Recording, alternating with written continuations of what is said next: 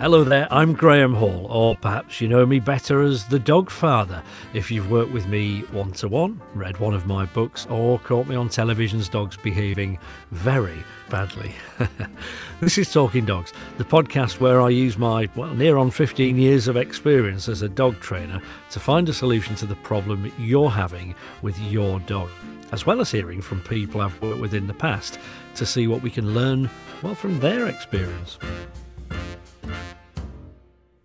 If you stick around, I'll be giving some advice to a listener whose dog, just has to sniff and smell everything he comes across. First, though, a dog who has to eat everything he comes across. Socks, cloths, face masks, fireworks, you name it, Bertie has eaten it. Jackie and Daisy, Bertie's your Cocker Spaniel, and I came to work with you on the telly show Dogs Behaving Very Badly recently. Now, people might be shocked, I think, when I say he was eating things like face masks and especially fireworks. But that was the reality, wasn't it? Yeah, absolutely. He would eat anything, anything fabric. Yeah, and he was so incredibly quick. I remember watching him thinking, I've seen dogs, nick things before, of course, but it was the speed with which he did it that really got me. I mean, he is lightning fast, isn't he? Yeah, he's ridiculously fast. You have to be, I'd say, maybe an athlete to probably try and catch him if he doesn't hide and you quickly grab him. And he can gulp it down as well. Dry fabric, you think, he'd be gagging on it, but no, he ingests it with ease.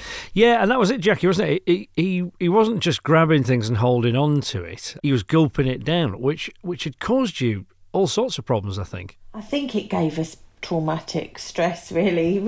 Because he was gulping it down, and then we knew that he would probably need an operation. Or, we'd have to get him to the vets immediately. And that had happened, hadn't it? Yeah.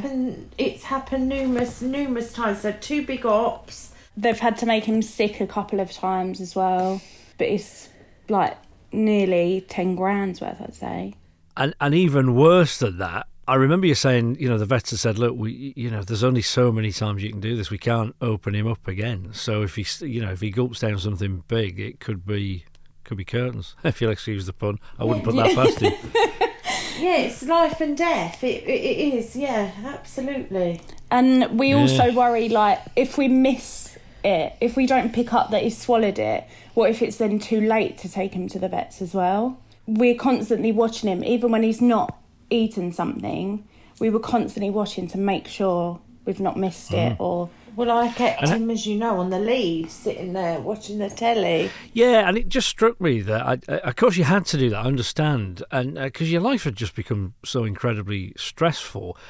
But from his point of view as well, that was no life at all, was it? No. Or in his cage all the time, even when you're sort of in the house. And you're having to just stick your hand down his throat sometimes to grab things that he... All the time. Sometimes grab all the time. Yeah, there's no exaggeration, is there, on that show? It's one thing about Dogs Behaving Badly, is we literally have thousands of people apply. And I never cease to be amazed when they phone me up and go, right, this is what you're going to go to next week. And I'm like, really? How did it get that bad? So we really do find the most extreme cases. So yeah, no exaggeration. It was a serious problem. And I remember thinking, one, the consequences if he gets this wrong again could be fatal, literally. And I'm looking at how to fix it thinking, crikey, he's so incredibly quick. So putting a fix in wasn't easy, but I remember sitting you down and going, look, here's what I think is going on. So he's a working Cocker Spaniel. So in his brain, he was bred to sort of go off and pick up game and bring them back and all that. Fine. But you're meant to keep it in your gob, not gulp it down. So where did that come from? And I think I know where that came from. And it's because it was funny because I remember clearly chatting to you, thinking all I wanted to say was, I think you're being a bit hysterical, but I didn't want to say that word. And then, Jackie, you said it for me. So I'm like, look, you've been so fast, you've rushed him, and he's gone, boom, and you've gone, we've sort of taken the hysteria to him, haven't we? I'm like, well, yes, that's that, exactly. So in order to train it was important to slow things down, send out some clear signals, what we did and didn't want him to do, but get control back and Of course, the first thing was using the lead, wasn't it? But you've always got to reward good behaviour as well. You know, it's no good just going, no, no, no, no, no, because that's a bit like nagging. And dogs are a bit like humans. You know, if you nag enough, in the end, you just go, to heck with it, and you do whatever you want anyway. So it's like, right, how do you reward a Bertie, basically? Well, here's a dog who likes to have something in his gob. So it could be a treat, yeah, sure, but he wasn't that bothered about treats. But we could give him a toy that was more appropriate to him. So we've got the building blocks of a training system here, haven't we? So we've got to get him to not do the thing we don't want, i.e. pick up those things, that we then put on the floor, yeah? But if you do back away, then, yeah, good boy, we'll give you something for it. And I just thought, best place to start is in the house, because we got a bit more control. But even then, it was, no, this needs to be on lead. But it went quite well in the house, I thought. Oh, yeah, absolutely. The training that day, even because when he was on the lead, he would pull and swallow things quick. So, he had actually, one of his operations was eating something when he was on the lead with Daisy. So, not that I'm blaming him. It would have been with anyone, I don't mean that. So, it wasn't safe, him on the lead, because he could swallow it so quick and then he'd clench his jaws. I mean, he's such a lovely soppy dog. We can prise them open and get our hands in. Yeah. But so on the lead was a big thing. I felt I was very anxious even then with all the things. We lined things up that he would normally gulp down, didn't we? Mm. Yeah, we did, didn't we? And I think it was there's all sorts of bits and pieces that we put on the floor. And then we upped the ante as I always do, and added extra things. But I just thought if we walk past with a lead on him, then when he moves towards it, we can catch him on the lead. We can tell him no and add a command leave. Leave. So the timing of this is key. Any time that you're trying to teach a dog a command, you've got to get him to be doing the thing you want as you're saying the new word, right? So let me sort of break this down. If he's rushing towards something, he's about to grab it, and we're shouting leave, then he would have associated the new command leave with go grab something. Makes sense, doesn't it? It's very logical, yeah? So what we did was we caught him on the lead. It's like, no. And he's like, okay, keep your hair on. So he moves away a bit. Yeah. As he's moving away, he's hearing me say, leave. And he's like, okay, I don't know what that means, but it seems to be I hear that soundtrack every time I'm moving away. Yeah. So in his brain, he's like, okay, step away from the item, here, leave. Right? What does leave mean? It must mean step away. Who knew? So we've walked up and down a few times, and he's gone, yeah, okay, I won't touch that. I'll leave when you tell me. And it's like, okay, well, in that case, we'll praise you. And if you're a good boy, you might get a toy that you can play with that's appropriate, That worked really, really well. And that's something that, that we can continue as well. And I felt after we'd done it together, we felt quite safe doing that, didn't we? Going around the objects and practicing. No, as soon as he hears that word, he just spins round and looks at you, doesn't he? Yeah. Oh, brill. Great. Yeah, one of the really important things for me is it's all right me doing whatever I do and showing off, frankly, and and everybody's like, oh, it's amazing, but that's by the by. When I leave, you're going to be able to do it for yourself, So you felt comfortable practicing that then? Absolutely. That sort of taught him what he can and can't have in the house, which taken ages to but it does work. And then Daisy's bought him some little blankets. Okay. Like little ones, and he carries them in his mouth. So in the morning, he has them in his cage, and because he sleeps in the crate at night, has them in his not his cage. That's horrible. Yeah, that is awful. In his little crate, and then when he dungeon. In his dungeon. I joke about dungeon, but I think there is this worry that dogs see a crate as a cage or a dungeon, and for a lot of dogs, that's just their den. It's their safe place. So yeah, I kind of know. I don't know if you remember, he actually took himself in there, didn't he? He did. I've never seen him do that, and tried to shut the door, didn't he? When we kept offering, when he wasn't interested in the fabric anymore. Yeah, you're right. He did. He kind of went, I don't want to play this game anymore. I don't want to eat anything anymore today. Yeah, I'll get me coat. So, I'm really pleased to hear that. So you've been practicing since I left. So you've really taught him what items are sort of out of bounds and what items are suitable. I quite like this idea of the little blankets to put in his mouth, because some dogs they just want to have something in their mouth. It's the way they were bred. So you've channeled that in the right direction, haven't you? Yeah, they're too big to sort of swallow. But he would have ripped them up and eaten them bit by bit. So having these blankets, so he has them in his bed with him. He has them in his bed.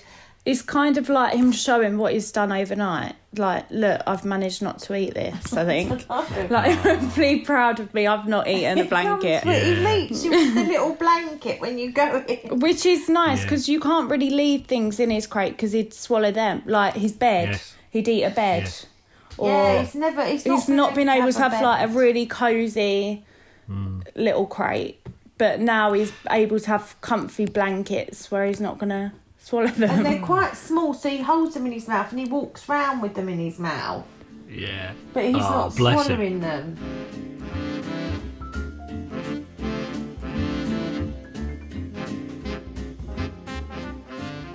We've mastered it in the house. Obviously outside, that's our future project. Okay, well, let's talk about that, because when we went outside on the second day, I was really surprised how well that went actually on the day, because we put an obstacle course down of all sorts of things, didn't we? Crisp packet, you name it, all the things that dogs want to pick up, and it's often the way when you're filming TV, you want to see it sort of go wrong to start with, so you can see the difference. You want to see the improvement, don't you? And after the previous day, he was just like, no, I'm ignoring this. I'm not going to do it. So he was really good. So have you been struggling since then? Well, no, I think in the garden, he did have one sock after that. So when he was in the garden, so that sort of set me back. Probably not him. It's me back. It put me back. We sort of muzzle him. I still muzzle him outside because of that, because I'm anxious about that. But okay. And I think it's been the winter as well, so you can't actually see what's on the ground and what's around. It's probably us being more worried than him being able to progress. He could do it, but we're probably more worried about he's getting to that stage. He's brilliant on the lead. If you see it, like the same in the house, if you say leave, he will leave. So that's working. It's outside, off lead. Okay, let me give you some advice on that then. So I think there's loads of things there. So let's unpack it. So your leave command is still working even outside. So that's good. So you had a setback. You managed to nick a sock outside. That happens. The thing is really to not let it knock you completely off balance. It sounds like it probably has, so it's funny because I'm thinking, I think it maybe is, dare I say it, a bit more you than him in terms of confidence. So when these things happen, you've just got to go, no, that's the last thing I wanted, but you dust yourself down and go, right, let's rise above. Next thing, so I would be out and about walking him, practice. If you see something on the ground and you think that's the sort of thing he'd normally have, instead of thinking, no, let's avoid that, my mind works the other way. I'm like, okay, there's an opportunity. So on lead and on muzzle, if you want a bit of extra safety, no bad thing. And I'm mindful that previously, before I came, he was nicking things through the muzzle, wasn't he? But at least it gives you a chance. So for me, that muzzle is going to make you feel a bit more secure and able to be a bit more relaxed, which is always a good thing. I'm happy on the lead without the muzzle. Right, okay. So what you could do is, on the lead, either with the muzzle or off, depending on how you're feeling, I'd walk past the thing, but give yourself a bit of distance, right? So you're not right on top of it. You get to use the leave command. He listens. Yeah, good boy. Gets rewarded for not doing it, and then get a bit nearer, and build it up bit by bit. The next stage is, rather than just let him off and hope for the best, right? Because that's probably where it's going to go wrong. Because you're going to go leave and he's going to think, I don't have to. I would just put him on a long lead. So you've gone from a the standard length of a lead is probably about 1.2 metres, 1.4. You could go to, let's say, a 5 metre lead or a 10 metre lead. They're dead easy to get online, and then you can work it from there. So the long line becomes like a remote control. If he goes for it, you can catch him. And then the next stage, of course, is fully off lead, and you're there. Next thing, go in stages. So if you see something outside, don't shy away. Do use it as practice. If you need the muzzle to for safety's sake, so that it can't go wrong and he ends up down the vet's, great. If the muzzle makes you feel more secure, even better. So really, we're going to use a long line just as a bridge, as that difference between he's on lead or he's off lead. Yeah. So that's good.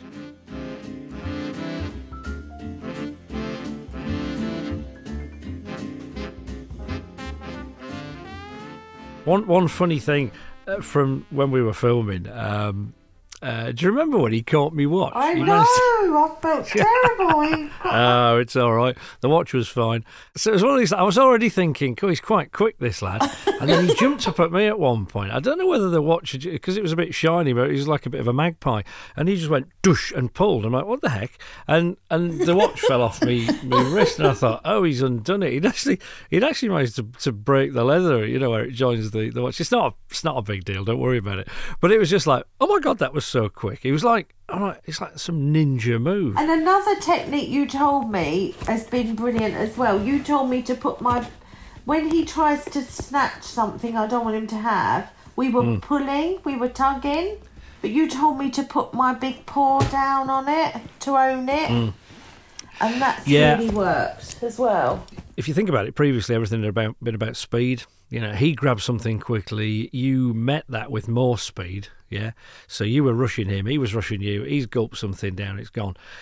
When you've got a dog who's rushing and you feel as though you can't keep up, you'll never beat him on speed. You've got to slow things down so that you can take your time, put the right signals in at the right time, tell him right from wrong, and you can only do that in your own time. So usually, in most situations, unless you've got a dog who's properly about to bite you or something, the truth is you can always just take a breath, slow things down.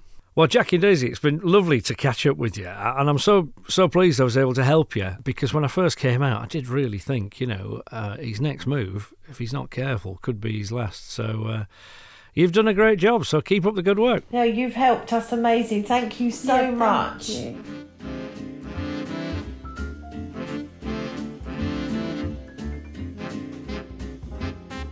Well, Bertie explored the world with his mouth, but the next dog loves using his nose. Jodie has sent me a voice note. We have a black Labrador who is about 4 years old, and he's had a problem for the last few years, really since a puppy, where he stops and sniffs all the time. He sniffs other dog traces, deer tracks, pheasant tracks, and all sorts. Now, we have had Labradors before, and this is a really different kind of problem. Whenever he locks onto a sniff, he really will not listen to anything. His recall is completely gone. He just sniffs for ages and ages, and you can continue to walk. Or we try treats, we try excitement, and he's just completely deaf. So we don't know really how to improve this. If we walk him on the lead, normally he's okay, except recently he's started digging in his heels and completely refusing to move on until he's gone back to a sniff. What can we do? Very good. It's an interesting one, isn't it? So he's a Labrador. He's doing a lot of sniffing. Why might he be doing that? That's the first question. So before you try and fix anything, really, you've got to work out what's going on in this dog's head. Why is he doing the thing that he's doing? Well, if you think about the job that Labradors, at least more recently, have been given, and that's, again, like Cocker Spaniels, going and picking up game, right, or at least flushing out game, it involves using your nose quite a lot. So I think that's where it comes from. I think he's just going out into the world and he's going, right, yeah, something in here is telling me I should have my nose down and I should be checking out smells. Fascinating, right? To him, that is. But I think what's then happening is it's getting a bit over the top. So I think it's worth thinking about how dogs experience the world through the sense of smell. Now, I think we all know that they've got a more intense sense of smell than we have. That's true. If we were talking about sight, which is how we think in terms of, the world, their smell would be more vibrant, if you like. There's 1,000 smells that they're picking up that we're not. It's just much richer. But the other thing they do, which is really curious, is they can split things out. If you and I walked into somebody's kitchen when they were cooking, you might, if you're lucky, kind of go sniff, sniff. Oh, so it's probably a lasagna tonight. But what a dog does is they walk in, they go, so what we got? Minced beef, half cooked, bit of veggie oil, tomatoes, tinned tomatoes, different batch to yesterday's. They're splitting things out. So Jodie, with your dog, he's sticking his nose down and he's going, this is fascinating. I've got a smell of pigeons, not bothered about that. There's a smell of some kid who ran past here yesterday, the fish and chips over there that somebody dropped from a Friday night. Oh, rabbit. This is, I've lost it. I'm back on it. And that's what he's doing. That's why it's just all consuming, I think, for him. So that's his world. Why has it gone wrong? Why has it become excessive? It could be that you've kind of let him sniff quite a bit to start with, and it's been seen as a good thing. A lot of people have had the advice that because dogs have this very intense world of smelling, that's what you should just let them do. So you go out on a walk and it's like, yeah, have a sniff. Oh, he's sniffing. Oh, you got to let him do it. It's his walk after all, But the thing is, it's like there's a time to do it and a time not. All things in moderation, right? And if you've gone down that route, and I don't know if this is you, Jodie, but it could be. If you've gone down that route of going, yeah, okay, go on, and it's completely unbridled, then you get to the point where it's a very rewarding thing for him to do. Any behaviour that's rewarding increases, and so it's just become almost obsessive. So I think we need to rein it in a bit. There needs to be time on your walk for him to sniff, absolutely. I call it break time. So you let him have a sniff, you let him do a little bit, and then either the lead goes back on if he's off lead, or if you're even on an extender, there's a time and a place for those, you bring it back in, and it's like, right, upright body language again, right, come on, you mate, we're walking on. So sometimes he's on duty, is the way I think of it. He's with you, he walks alongside, he's got a job to do, it's dead easy, just follow you. And then, yeah, sure, there's a bit of break time.